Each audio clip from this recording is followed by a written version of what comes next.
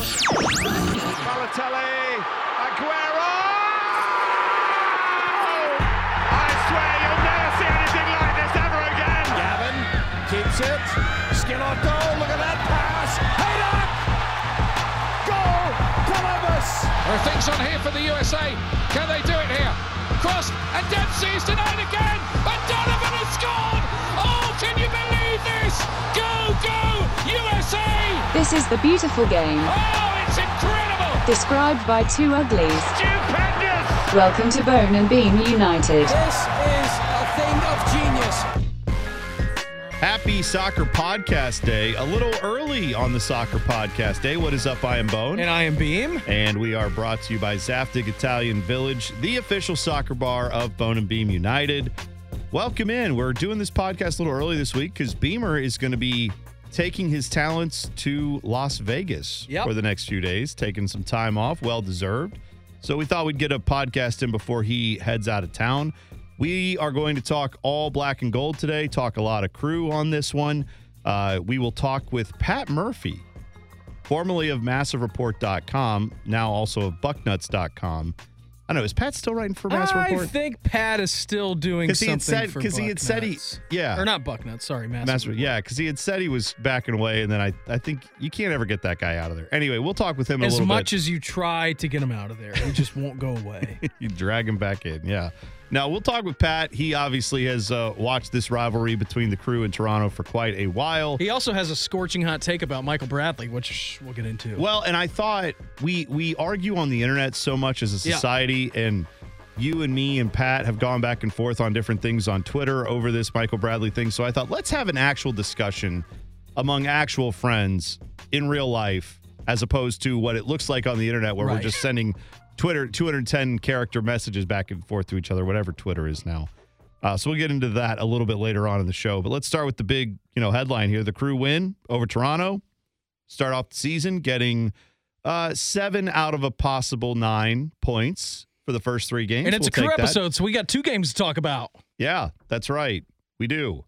I have to remember what the other game is. It's the San Jose game in which we blew a 3-1 lead. Oh, I thought you meant we were going to preview the next game. Oh, no. Okay. I was talking about the one which neighbor Eric wanted to kill himself. Man, neighbor Eric was super bummed when he found out about this format change, which if you're new to what we're doing here every other week on Bone and Beam, we thought for the next, foreseeable future, we're going to go Crew 1 week, World Soccer stuff the next week, back to Crew the following week. So neighbor Eric last week was very frustrated that we weren't talking Crew. And it was funny because he told me, too, when I pulled in the driveway, he was out doing something in his yard, and he was like, what's up with the new format, man? And I'm like, tell us it sucks. If you don't like it, please tweet us at Bone Beam United and tell us it sucks. You could follow us at Bone and Beam United, too, and just do that anyway. But then, yes, if you have a concern or if you really like this, let us know. Yeah. We are happy to take all feedback on that. He actually, yelled at me about it. Personally screamed in my face about it. Well, that's because, and I love neighbor Eric, but it sounds like, is what I'm getting from this guy is, if it's not the Columbus Crew specifically, he does not have time for it. And I appreciate that, but that may not be every soccer fan in Columbus. That's all. But if it is, then we'll change. We'll roll with the punches on that. So we will talk a little bit more about Toronto and San Jose in a second. But I guess, let's kind of merge those 2 games a little bit, Beamer, because one of the things that came out of all that on a negative, and then we'll get to all the positive. Yep, negative Bone. Here we go. Yep. Well, you brought it up. Yep, I know, I did. San Jose, I yelled at you on Twitter about it, and I'm sure people thought that I was being mean to you. San Jose, you're up 3-1, got a man advantage on the road, should be 3 points. And what happens? You give up not 1, but 2 set-piece goals. And in large part, I feel like there was a bit of a letdown on the back 4. I feel like there is a bit of a communication issue in the center back pairing. But it's one game, right? Yep. It's one game. You had a couple bad, possessions. They're not possessions. A couple bad moments, lapses in judgment. Yeah. Right. Just didn't. And they capitalized. That's the other thing. You can have bad lapses in judgment, and then San Jose doesn't capitalize, and you go, wow, we dodged a bullet. There were a couple of those in the Toronto game as well. Absolutely. Right. And so then we start off the Toronto game, and Toronto gets on the board first. And what happened? It was a goal off of not quite. I mean, it was a set piece, but it was the kind of not really. It was the aftermath of a set piece where the ball just didn't get cleared out. It stuck around in there. And I thought, yet again, you had some miscommunication between your center backs. And I'm not really going to blame Jonathan Mensah for a lot of the communication issues because Jonathan Mensah has been here, done that. Mm-hmm. He had his own growing pains and curve that he had to find his way on before he got to where he is now in MLS. I think Milos Stegnik is going through a little of that too. And so I said as much on Twitter right after the goal happened. I said, center backs this season have the pairing has left a lot to be desired. The communication is going to have to get cleaned up. I'm sure they will. It's a long season. Yep. Well, then, of course, Twitter just leaves that on your timeline. And then, I see this after the game, yes, after the result is in the bank. And people are like, how dare you? Beamer's like, how dare you? And it's like, well, I posted it right after another, like you had main lesson in this, never tweet. Never tweet. Never tweet anything. What would that have been, like 30 minutes of gameplay? Because you had the last 20 minutes, it wasn't even the last 20, but let's be generous. San Jose, the last 20 minutes of that game where the 2 goals happened. And then one was this goal, like first, 10 minutes? Am I wrong? Yeah, I think so. Seemed early. Like all right, whatever. I had a few beers. I wasn't exactly paying attention to the time point of the goals. Is, so they did clean it up in the game. It got better even in that game. But we can still acknowledge it's a work in progress right now. Milos has a ways to go, I think, as far as communicating with Mensah and how those guys are going to play things. And it's not just those two, right? Pedro Santos is working himself in. He had a, not great pass that kind of led to some of that, trying to get the ball out of there. So I'm not going to put it all on Milos, but I think this defense has a little bit of time needed to come together and gel. Yeah, I think it was panic moment, and I don't know if the stadium felt that way. I mean, there was a lot of game left to get the result in the Toronto game. You just go back to that San Jose game, and you look at the last 10 minutes, I think that's fair to say, were very bad. Yeah, obviously, you're a man up, and then you give up 2 goals, and there you go, and you're only walking away with a point instead of 3. So I do think, you put those final 10 minutes of the San Jose game in, and then the first 15 minutes of the Toronto game. By the way, Toronto scored in the 14th minute, so take that as you will. So the last 30 minutes that you had seen, 35 minutes, however long it is, the last 30 minutes that you had seen of this team, they had given up 3 goals and they had looked like poo defensively. I think that is very, very fair to say. On the other side of this, the flip side of this coin is that, let alone some of the defensive problems that you're having. And if you look at that in a bubble, what you said, right? The center backs are going to have to get on the same page. You're going to have better communication. Flip side of that is that then you held Toronto, even though you had some issues, you had some glaring issues later on in the game. Even though you did that, Bone, you held them scoreless for another 75 minutes. Like, we're going to put that into the positive side of the bank here. Right. But if you do put that in the bubble, okay, this is what killed the Crew last year, going back to the San Jose game. Because you were up, you had a result in the bank, you were feeling good about it, and then how many times did we see another team last year steal either a game winner at the death or steal a point away at the death? And so you immediately go back to that, say, well, if the Crew would have been able to get a few more points last year, they would have been in the playoffs, it would have been great, they were one of the hottest teams going in. So I think we immediately reverted back to that fear. Again, there's a long way to go, but you saw that glimpse of the last 30 minutes that they played with that Toronto goal, and then the last 10 minutes of that San Jose game, you were starting to feel a little bit nervous. Right. And that's where I feel like, and that's the Milos stuff. What I was trying to say there, more or less, is it's going to take some time. Yeah. Remember, for those fans who weren't maybe paying attention back then, when Jonathan Mensah came here, he had a couple red cards. He was completely out of position. Looked like a bust of a signing. Mm-hmm. Now the guy is your team captain and one of the best defenders in MLS every year. So the first year was extremely rocky for him, to the point that I thought they may not bring him back. Yeah. And then they did, and he figured it out. He got better as the season went, but the narrative that season had already been written that he was just no good, and this was a terrible move, and why did we do this? Mm-hmm. But he actually played a lot better in the second half of that season and started to figure things out. All I'm saying is with Milos, I had more of the assumption of he's just going to come right in. Be a rock. And look at what happened with another guy who we'll talk about in a second, Lucas Zelarayan. He came into the league and pretty much almost instantly found some things that he does really well. Yep. Right? And so it's unfair to compare every player to him because he is a special talent.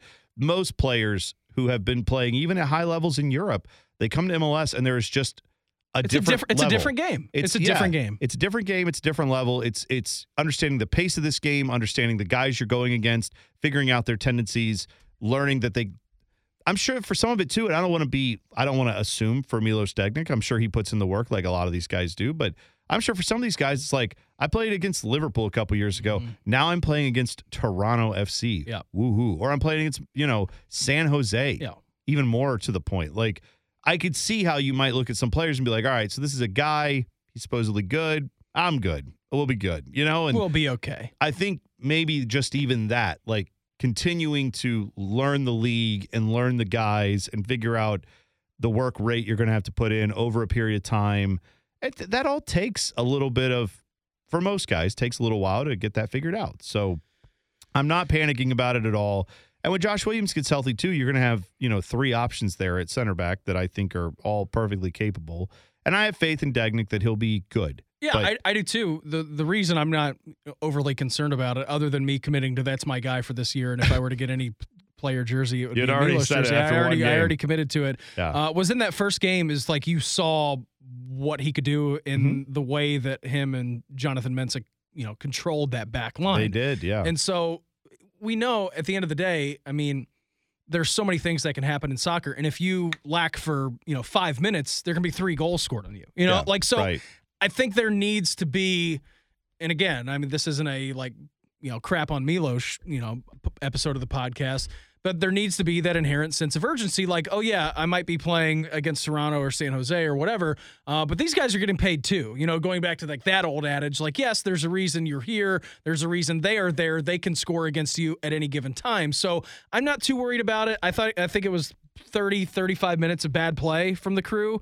But ultimately I was thrilled to see them get back to winning ways in the Trillium Cup this past weekend. Yeah, I was too. And we'll talk as well about, the early part of this schedule. It has been favorable for the Crew, right? I mean, you played Vancouver, who we don't think is going to be very good.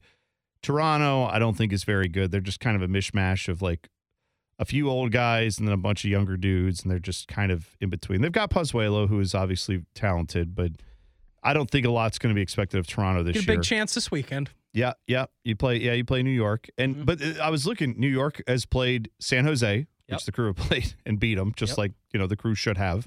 And they've played Toronto and beat them. So, and then they lost to Minnesota this week. So it's early, right, to figure out who the quality is in the league and to figure out that type of thing. But I think New York does present a little bit different challenge this weekend, and that's on the road too. So we'll see how the Crew respond to that. One thing I will say about the quality is that anytime Lucas Zelarayan's on the pitch, you got a chance to win the game. Well, we need to get there because Zelarayan again hits, the goal that ties the game back up.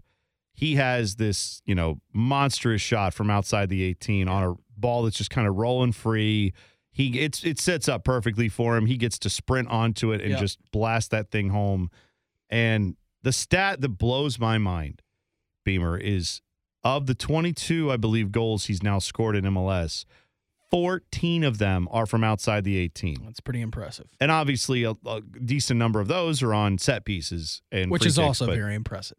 Right, but he is just one. He is so talented. Let me ask you this question. Okay. And honestly, and we watch a lot of soccer, whether it's European. Yeah. You guys watch more MLS than I do, and I'm still trying to catch up. But honestly, between 19 and 25 yards, is Lucas Zelarayan on your short list of players that you want standing in the world standing over a free kick?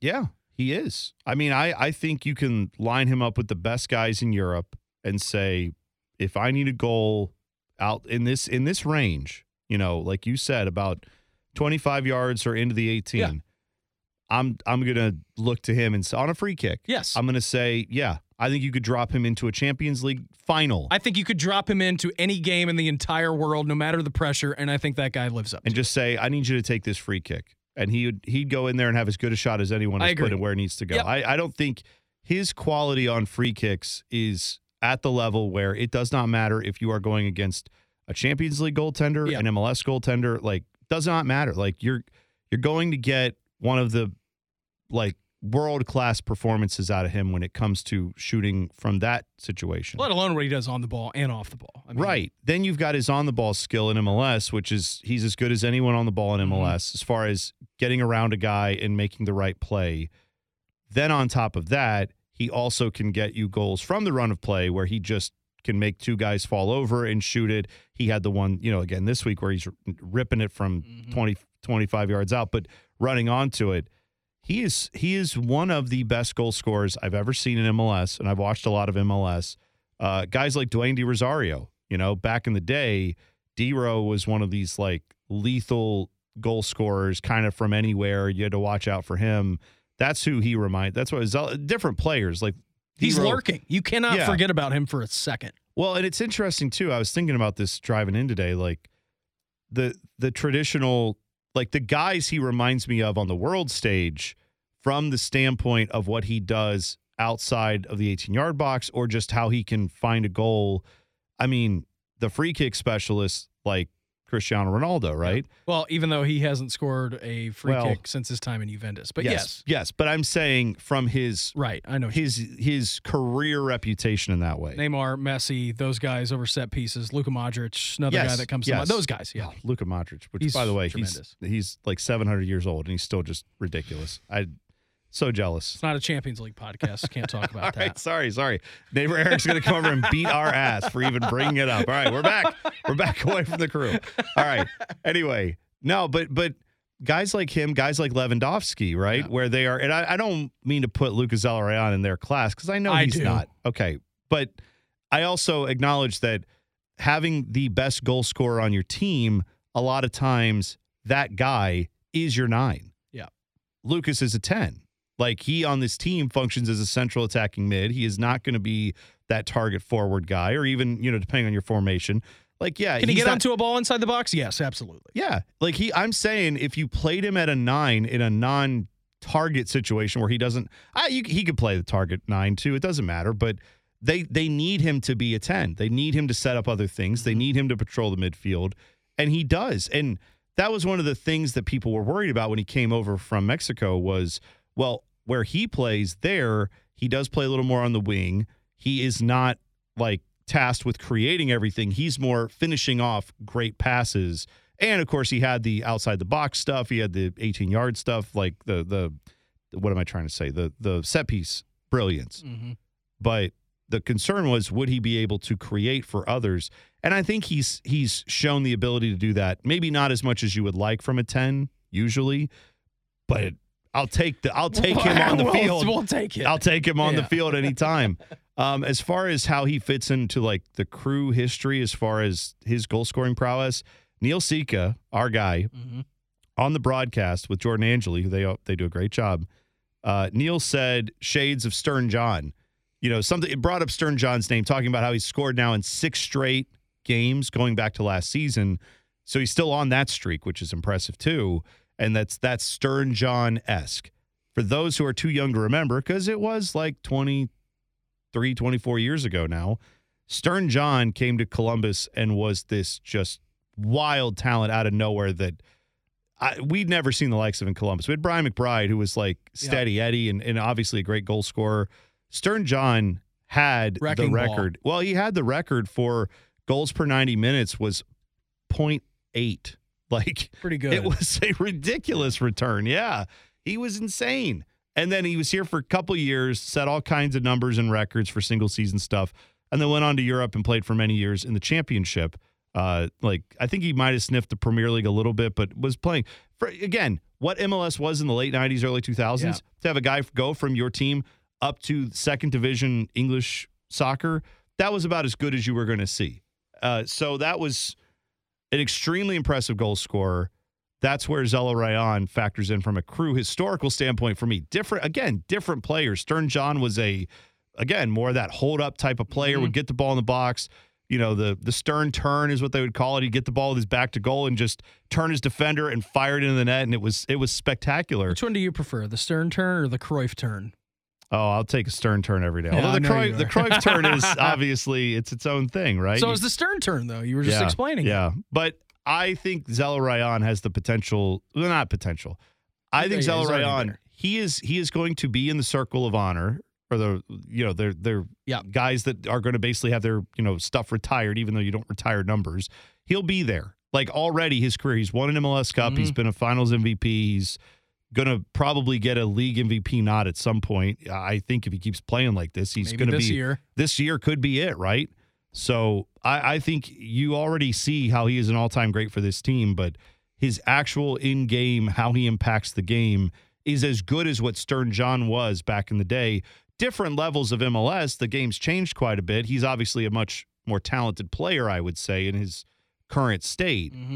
But what he did at that time, what Stern John was doing against that competition, that's what Zelarayán's doing against the competition now in MLS, and that is extremely impressive. So I couldn't love him more. I mean, I'm fawning over him and what he does, and he's remarkable. Anytime he touches the ball, anytime he gets a set piece, you feel like there is the most legitimate scoring threat of any 22 players in the field. Anytime he touches the ball. Yeah. And I don't care what team you're going against, anytime he touches the ball, there is a chance of a lightning strike. Yeah, there really is. Now he's phenomenal. And how about Derek Etienne too? Well, I was gonna get to that because so Zelarayán is one that we've known. All right, he's great, and we expect him to be great. He is brought here to be this guy. He's already proven it, right? But something that I think we leave off from time to time, we talk about, MLS Cup that year, right? Yeah. We talk about how great, Lucas was in that game, and he was tremendous. We talk about Aiden Morris's performance, how great he and Artur were in that game, right? Yep. But Derek Etienne was as good as anyone in that game, too. He had and I think a lot of us, or at least maybe I'm just speaking for myself, I felt like, well, that was great. It might have been one of those had a nice night performances, maybe not or had a good playoffs like he did. The times he would get a chance. Got into a nice run of form. Yeah. I think now we're starting to see that may have been short-sighted for those of us who felt that way, because you are seeing now a player who really took last year to heart and said, I know I can be better than that, and has come out looking like, again, one of the best players in the league to start the season. He got a nod on the best 11. He got like an honorable mention this week. He's going to be in the MLS best 11 a few times this year if he keeps playing like this. He's playing great right now. Yeah, he really is. It's great to see, and I know that we had a lot of questions about, okay, well, what's this wing play going to look like heading into the year? I know you signed Yaw from Poland, and he's off to a nice start as well. But yeah, he's been tremendous, and probably, I mean, I know we're only 3 games into the season, but surprise of the season, I think you can for sure say that about him. I think if I were to say early season surprise, it would be twofold. It would be that, like, the Etienne part of this where I just did not expect him to be this good. Yeah. In this role. Not that I had questions, right? And I think he's starting to answer a lot of those. The other one I would say is just the fact that Miguel Berry has started all 3 games. Yeah. Not that I'm against that necessarily. It's a surprise to see that from I thought it was going to be just him and Gyasi, or Gyasi split in time. Yeah, I thought it would be like kind of a couple splits there, and then also maybe, earlier pulls for guys like maybe a 60th minute substitution for whoever gets the start. Yeah. And instead Miguel Berry has gotten all 3 starts, which is shocking to me, and not in a bad way. I'm just surprised Caleb Porter was willing to go that route, and we'll see what that means for Gyasi. And we'll see if he gets his chance to, come back in and continue to prove himself. He will. I mean, it's a long season. We're only 3 games into it. Maybe it happens this week in New York. Who knows? Yeah. By the way, that game 2 p.m. on Sunday at New York Red Bulls. So I've been to Red Bull Arena before. It's out in the middle of nowhere because it's in Harrison, New Jersey, and it's fine. Yeah, there's a train station that stops there, and then you just have to walk it would be like on 5th Avenue where now they've knocked everything down and they're building stuff. But you remember how it was like old warehouses for a while there on 5th Avenue between like the Short North and going over towards the airport? Yeah. That area. Right where Zaftig's at. Yeah, like before all that kind of got built up more. Past 71, near 71, by the Rogue, the Rogue building. Honestly, between where Zaftig is in Italian Village and then going over to 71. Okay. Like that area where they've knocked a lot of that down and now they're building new things there. But that is like what you were walking through. It's just a bunch of old warehouses, maybe current warehouses. I don't know. But you'd walk through that and then suddenly there's Red Bull Arena. But the stadium itself, if you ever go to a game there, very nice place to watch a game. It is a weird, it's got this it looks like fabric stretched all around it. Like it's got a weird outer texture of the stadium. I don't even know how to. Yeah, it does. It literally looks like the parachute you used to use in gym class, but all like silver, and they just stretched it over the outside. It's not. It's more durable than that. But anyway, yeah, it's a cool venue to go watch a game. It's just not a lot to do around it. But yeah, so for anybody who's going, have a good time. How about this? Been to both Crew home games this year, Bone. That's doing something. I didn't go this week. You went to the coldest game ever. As far as we know, in Columbus Crew history, it appears it was the coldest home game ever. Sat in the front row of the Nordeck, booed the hell out of Michael Bradley. Oh, did you? I did. Did you boo Michael Bradley? I did boo Michael Bradley. I was told we're not supposed to do that. Me too, by somebody. By somebody that we're going to talk to next. We'll talk to Pat Murphy, longtime Crew fan, covered the Crew for many years for Massive Report, writes for Bucknuts as well. We will talk to him about his thoughts on Michael Bradley because he has a different opinion than we do. So we'll discuss that in a friendly manner next. You're listening to Bone and Beam United, brought to you by Zaftig Italian Village.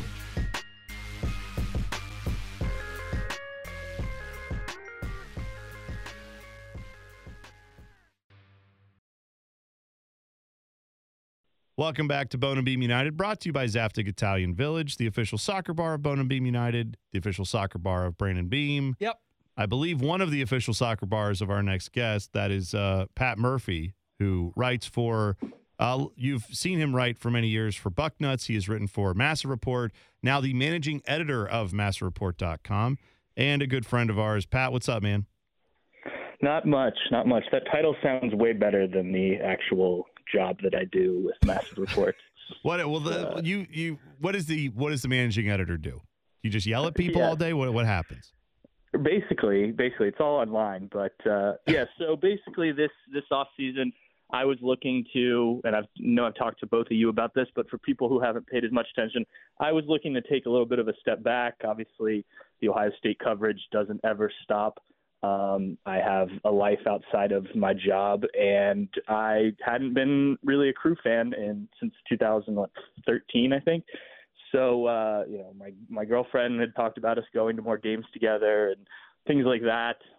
So it coincided real well with Patrick Goldan also being really busy with life, and he was the managing editor who'd kind of overseen a lot of things from behind the curtain. And so I sort of stepped into his role, though I'm doing it a little differently. I'm writing a little bit more than he is. He still attended games in the press box. I'll do that at some point, but I went last week with some buddies, including Brandon Beam, as a fan, which was a great time. And so, it's just a lot of overseeing what people are thinking about idea-wise, making sure we're not having two of the same articles up at the same time, hitting the publish button on them, those type of things. And then, I'll occasionally chime in with my own articles. And when I have time, I'll still, attend press conferences and probably attend some of the games in a coverage standpoint, but just doing things a little differently and letting some other guys kind of step into bigger roles with Massive Report. I just want to clarify when you said I haven't been a Crew fan since 2013, because I can see some people running with that and be like, Pat Murphy says he hates the Crew. And Damn it's like, Pat. No. You mean you've had to cover the team and you haven't had a chance to enjoy your fandom, which for people who don't know, if you go back and watch the 2008 MLS Cup and you see the Noron Tour, one of the first ones, I've seen it. There in the stands is young Pat Murphy hanging out and enjoying himself. So, yes, for people who don't know your background, I assume most people would get that when you write for Bucknuts and for Massive Report. Well, you could be like Timmy Hall and show up to Buckeye interviews in an Ohio State sweatshirt. In an Ohio State hoodie, yeah, he did that the other day. Yeah, if you go back even further, the Crew has a picture of me, and it's an embarrassing picture, so I don't even know why I'm saying this. A picture of me on the field when the Crew first won the Supporters Shield. It's the start of the next year, I believe, but they brought some people from what was then called V Army, and then we had kind of a high school aged group that we called the Legion. And I remember the Legion. I didn't know you were in the Legion. Oh man. Yeah, my buddy Nick and I got it going. So there's a picture of me on the field with a couple of the V Army guys and the fan of the year that they'd announced. and my shorts are way too long, as is my hair. And yeah, it pops up on Twitter every now and then. So yeah, there are definitely pictures of me as a Crew fan. Yes, you're right. I'm glad you clarified. No, I just because I know that, and I know how much you love watching this team, but I don't know. You weren't booing Michael Bradley on Saturday, so it did really. I mean, it did lead me to believe that you might not be a Crew fan, Patrick. Well, that's it, and that's why we had to bring you on, because we have been arguing with you like for years. We've gone back and forth on Twitter about this, and I know like that we as humans enjoy these disagreements. You and I like to have discussions. We don't mind it when we disagree, but when you see it on Twitter and you see like T-Bone and Pat Murphy and Beamer just like shooting 200 character messages back and forth at each other, it's like, man, do these guys all hate each other? It's yes. like, no, not at all. We do. Like, well, I do hate Pat, but no, I'm sure, but I wouldn't blame you if you hated me. I'm just saying, like, but we're goofing around because, yeah, we have an opinion on this dumb thing that it matters in some ways, but in other ways it's completely pointless. And that's why it's okay to have a different opinion on it, because nothing happens other than we boo a guy or we don't boo a guy and life goes on. So look, if you are sitting at a bar with a buddy, you are allowed to disagree on a sports topic or any topic really, and you can still be friends. And you're right, Twitter doesn't lend itself to that type of conversation because you can't see the people. And, you know, we could be having the same argument with our arms around each other and then we buy a beer for each other and it's all good. So, yeah, no, we do not hate each other. We simply disagreed, which is fine. And, you know, my stance on the whole Bradley thing, and I think it's kind of been twisted, wasn't that, like, don't do it. It was just I wanted to provide context because I feel like most people didn't, and maybe they do now, but didn't really know why. Like, I went to the game a couple years ago when they were booing him, and there were people next to me like, why are they booing a national team guy? And that's kind of where this all started. And I was like, I guess people probably don't know what he said if you're not a diehard fan. And even if you are, maybe you've never actually read the quote fully. So, you know, that was what started this whole thing, and now it's spun out of control. And I eventually had to just sign off Twitter on Saturday. And I don't even know what he said, Pat. What did Michael Bradley say? I was just booing. I was following the crowd. Yeah, well, unfortunately, your booing of him, I think, made him play better because that was as good as I've seen Michael Bradley. He lost. He came away with a big fat L, so he didn't play that great. Lose. Yeah, no, he did play. He played better than I hoped he would play. I'll put it that way. But yeah. Explain. I know the context, but for those who don't, go ahead and explain what this actually was. Sure. We obviously during the Save the Crew era, there was a lot of talk around the league about what should happen with this team. And Michael Bradley, and I believe if you go back and actually watch the interview, I think he was asked twice about it, and the first time kind of declined to say anything, and then was asked again. I could be wrong in that, but I'm pretty sure that was the context. But he was asked about the situation in Columbus, and I don't have the quote here in front of me, but more or less said that he feels for the small group of diehard supporters, which I think he meant the Nordic, and those people are obviously some of the best fans in the league, as we saw on Saturday. But that, you know, he thought the team and the kind of club in general had fallen behind some of the rest of MLS, and specifically teams like Toronto at that point, which had really kind of elevated to nicer stadiums and training facilities. And obviously that there is some context that needs to be provided, and that was pointed out to me on Saturday, that Anthony Precourt did not always help that matter by not updating the stadium and things like that. So I agree with that. But I just think, you know, it wasn't like he came out and had a press conference to say, I think the Crew should move to Texas. It was more that he was just asked about the situation and gave what was an honest opinion, I think. Yeah. And that's I understand where you're coming from on that. And one thing that I do think got lost in the Bradley discussion was that point that he did not run out seeking a way to disparage Crew fans. He was asked, as many players were throughout that time, like, right, you're playing the Crew, like every reporter does, right? You've done these press conferences a million times. How dare you guys opine for Michael Bradley? No. No. I'm not. Yeah, you kind of are. I'm trying to. Well, don't worry. I'm going to hammer him in a second, Peter. Like, calm down. It's fine. Okay, no, but you're making a good point, Pat, that Michael Bradley, whatever happens, right? You are going to this week, the Ohio State Buckeye basketball team, men's basketball team, they're playing Loyola. There's going to be someone asked about Sister Jean, their super fan who's 102 years old. Players are going to get asked that because it's like, what can we ask you about the other team? What are things you might know about them? at that time, that was the thing that was known, was the Crew are moving. What do you think about it? And a lot of guys around the league either just said, yeah, it's a shame. You don't want to see that happen. Feel bad for those fans. Or they just didn't really say anything. Bradley, I feel like where he got in trouble was he started to kind of a little bit say, other than this small group of fans, the city hasn't really gotten behind this team. It's kind of that's what I felt like he was saying. Whether it's not or not, that's what he meant. And that's where he lost me. Wasn't that the case at that point? I mean, I think we all kind of felt that way, right? That whether it's Anthony Precourt, whether it was the city of Columbus, like there just hadn't been the backing for the Crew, and they're needed. And that's kind of what Save the Crew did, was get Columbus's attention, that this, and credit to those people, that this team needed to stay. And there were supporters that were willing to do that if, they could get a stadium and they could get Columbus really behind the team. And again, Bradley could have handled it differently for sure, and he is a rival and all that. Well, and you know why people react to that, not just because it's like you took on the hometown, or you took on the place where I now live. It's the fact that the same standard was not applied across the league, right? Fair. Like that's the problem, is when Michael Bradley's like, hey, I got to tell you, Columbus really hasn't kept up with the times. It's like, how about DC United? Like DC United had a lot more success on the field in their 15 years prior to, Save the Crew and all that stuff, or 20 years, whatever it was at that time. But if you looked at DC United at that time too, they had been playing before that stadium, finally got built. They were playing at RFK, which was falling apart. They had, other than Barra Brava, their big supporters group, they were lacking in attendance. Maybe not. It's a much bigger city, obviously. DC has a lot more people in it, but comparatively to that, percentage-wise, we can say they didn't quite keep up with the standard either, but no one was looking to move them. And I feel like that's where people got bent out of shape with Bradley, was why not go after one of the main reasons that this is happening, which is Precourt? Why not just say that owner needs to really evaluate what he's doing? I don't think that's the right move. If you're going to take on anyone, punch up, not punch down. I guess that's where I kind of came down on it. Yeah, and I agree. I think, there were multiple teams you could have pointed to. I mean, the Red Bulls, before they got the Red Bull sponsorship or owners, and they're playing at the Meadowlands. I mean, even New York City FC right now, just won MLS Cup, playing in Yankee Stadium with their tiny little banner.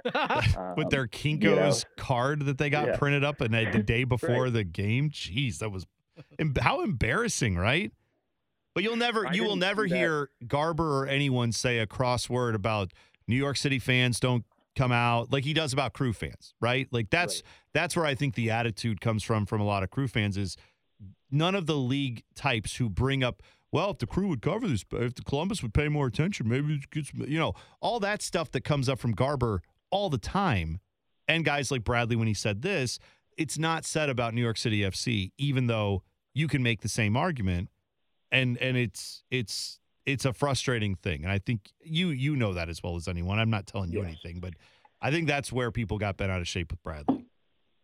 Yeah, understandable. And, I think that if anything, my continuing bringing this up has only made more people boo him. So it's actually probably worked out in everyone's favor. It was pretty good. I think actually at a point in the stadium, people were booing you as well. I was sitting right next to you, and I felt like I was going to get a battery thrown at my head. You were kind of on the most wanted list there. But other than that, Pat, we were sitting there. We were drinking a few beers in the Nordeck. We were having a great time watching the game. First of all, it's a two-part question. Did Manchester Joe make it home okay?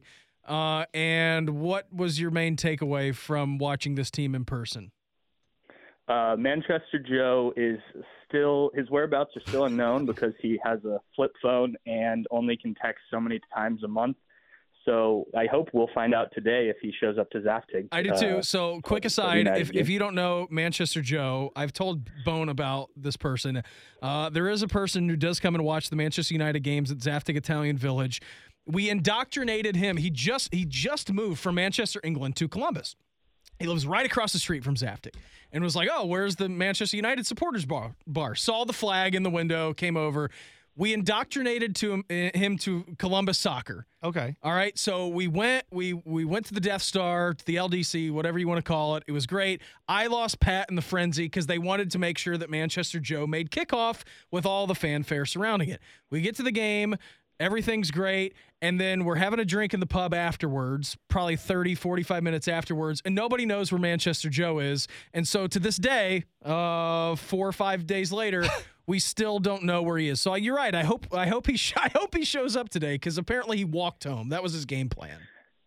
Yeah. He's not a drinker, and he had something to do Saturday evening, so he had to get home. And so, yeah, he took off right after the game. He did say, I did get to say bye, but it was like from afar, and I waved. So hopefully all ended well walking on the Columbus Was he Street. being grabbed by like 7 people and thrown into a van? I just want to make sure it's not like a situation where it's like, bye, and he's just like, you don't know what happened. Like, hopefully Manchester Joe is all right. Well, please. No, I think he's just walking away, finding his way to Summit Street to make a left is what we told him. Just go to Summit, turn left. But to your second question about the takeaway from the Crew, and this is something I actually wrote about in our What We Learned, I just really like the mentality of this team. And I know it's only 3 games, so it's hard to make like sweeping generalizations about that. That's what you're here for. That's what we're paying you to do. That's all we're doing. All right, well, then I will. But 2 weeks ago, they go down 1-0 on the road. They're able to come back. Now, they gave up 2 goals, obviously, and the set pieces are certainly a problem. But this is a team that last year on the road couldn't do anything like that, build a 2-goal lead. And then this week, you could have crumpled again after you go down early. Instead, they kept control of the game, fought back. It wasn't their best performance by far, and Caleb Porter talked after the game about how Toronto surprised them with the formation they came out with and the 3 guys they were playing, including Michael Bradley, as center backs, and they had to adjust to that at halftime, and I thought the second half was much better. But just the mentality to not get rattled. You know, you're playing in front of your home fans. Let's keep the composure here. We'll find the goal eventually. This offense has been ridiculous so far this season, led by Lucas Zelarayan, and lo and behold, Lucas Zelarayan scores the goal, and Derek Etienne, who's been good too, scores the second. And so, you know, you mentally stayed in the game, you get another 3 points, and I thought that was huge. Just to cover something that we talked about earlier in the podcast, but I'll get your thoughts on it before we let you go. Center back pairing right now, I feel like a lot of the issues that are happening on this, defensive back 4 are in part because you have new pieces there, not just Milos working in with Mensah. But do you see similarities between Mensah and Milos, like from the standpoint of when Jonathan Mensah came to MLS, he struggled a little bit?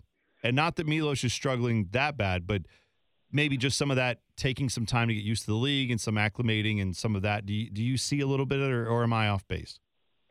No, I think you're spot on. We actually were doing the Master Report podcast, and we had the same conversation that it's taking him a minute to adjust. I thought he was really good the first game against Vancouver, but there wasn't a lot of pressure. San Jose, a little bit more difficult to tell on TV, but obviously they give up 2 set-piece goals late. He gives up the penalty kick early. But, yeah, I didn't think he was – and this was my first time seeing him in person. I wasn't at the home opener. I didn't think he was great in terms of positioning, did a lot of ball watching on Saturday against Toronto. And I do think it's a little bit of learning this league, getting accustomed to who you're playing with, where they're going to be alongside Jonathan Mensah. And I think it's important to point out he's played a lot of soccer recently. He's played with the national team. He was playing in Russia. So it's not like he's coming off a fully fresh offseason.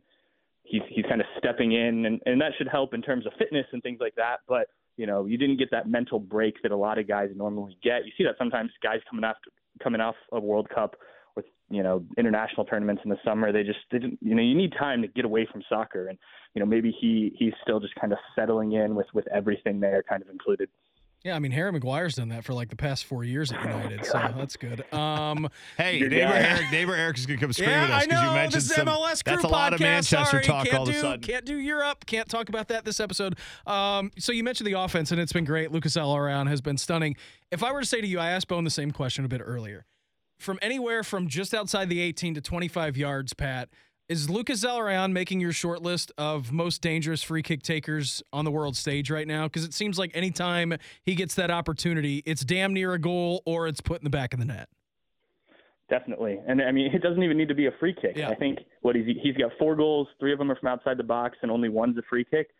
But, Saturday in the first half, he lines that one up, and I think everyone in the Nordic was like, well, let's get ready to celebrate this the goal. And, weirdly enough, it just goes wide. So he made up for it in the second half, though. That shot that he had, kind of the ball rolling out there and just the defender closing him down, hitting it like that, keeping it low, right in the bottom corner. I mean, you can't hit a ball any better than that. And, he's playing at another level right now. And, he's been good his entire time with the Crew, but this is ridiculous. And it carries over from last year. He was scoring, assisting with regularity to end the season when the Crew kind of tried to make a push to get into the playoffs. So, this guy's he's unreal. And, sometimes teams spend money that doesn't work out. This was as good of a buy as you could get, especially for a new ownership group, new staff in the front office, and they hit the nail on the head with Lucas for sure.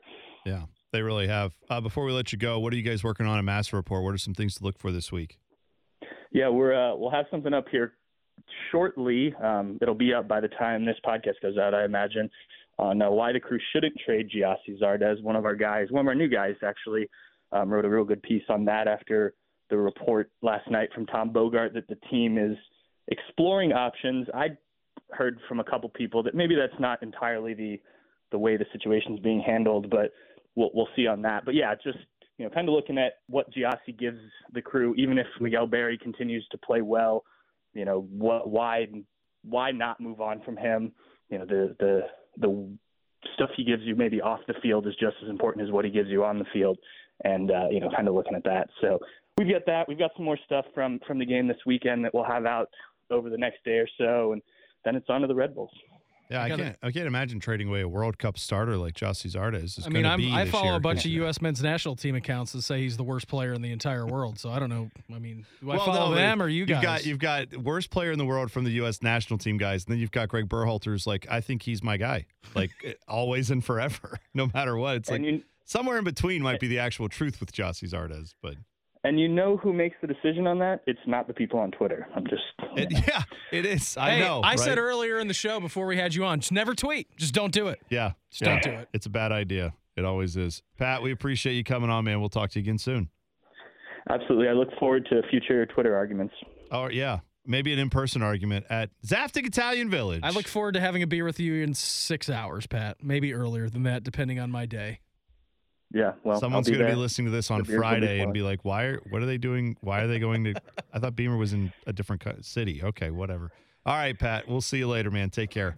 All right, sounds good, guys. Thanks. That's it for Master Report. Woof. That's back to my old day. That's it for the Bone and Beam United podcast. We will talk to you guys next week. Till then, take care and enjoy the soccer. See you later.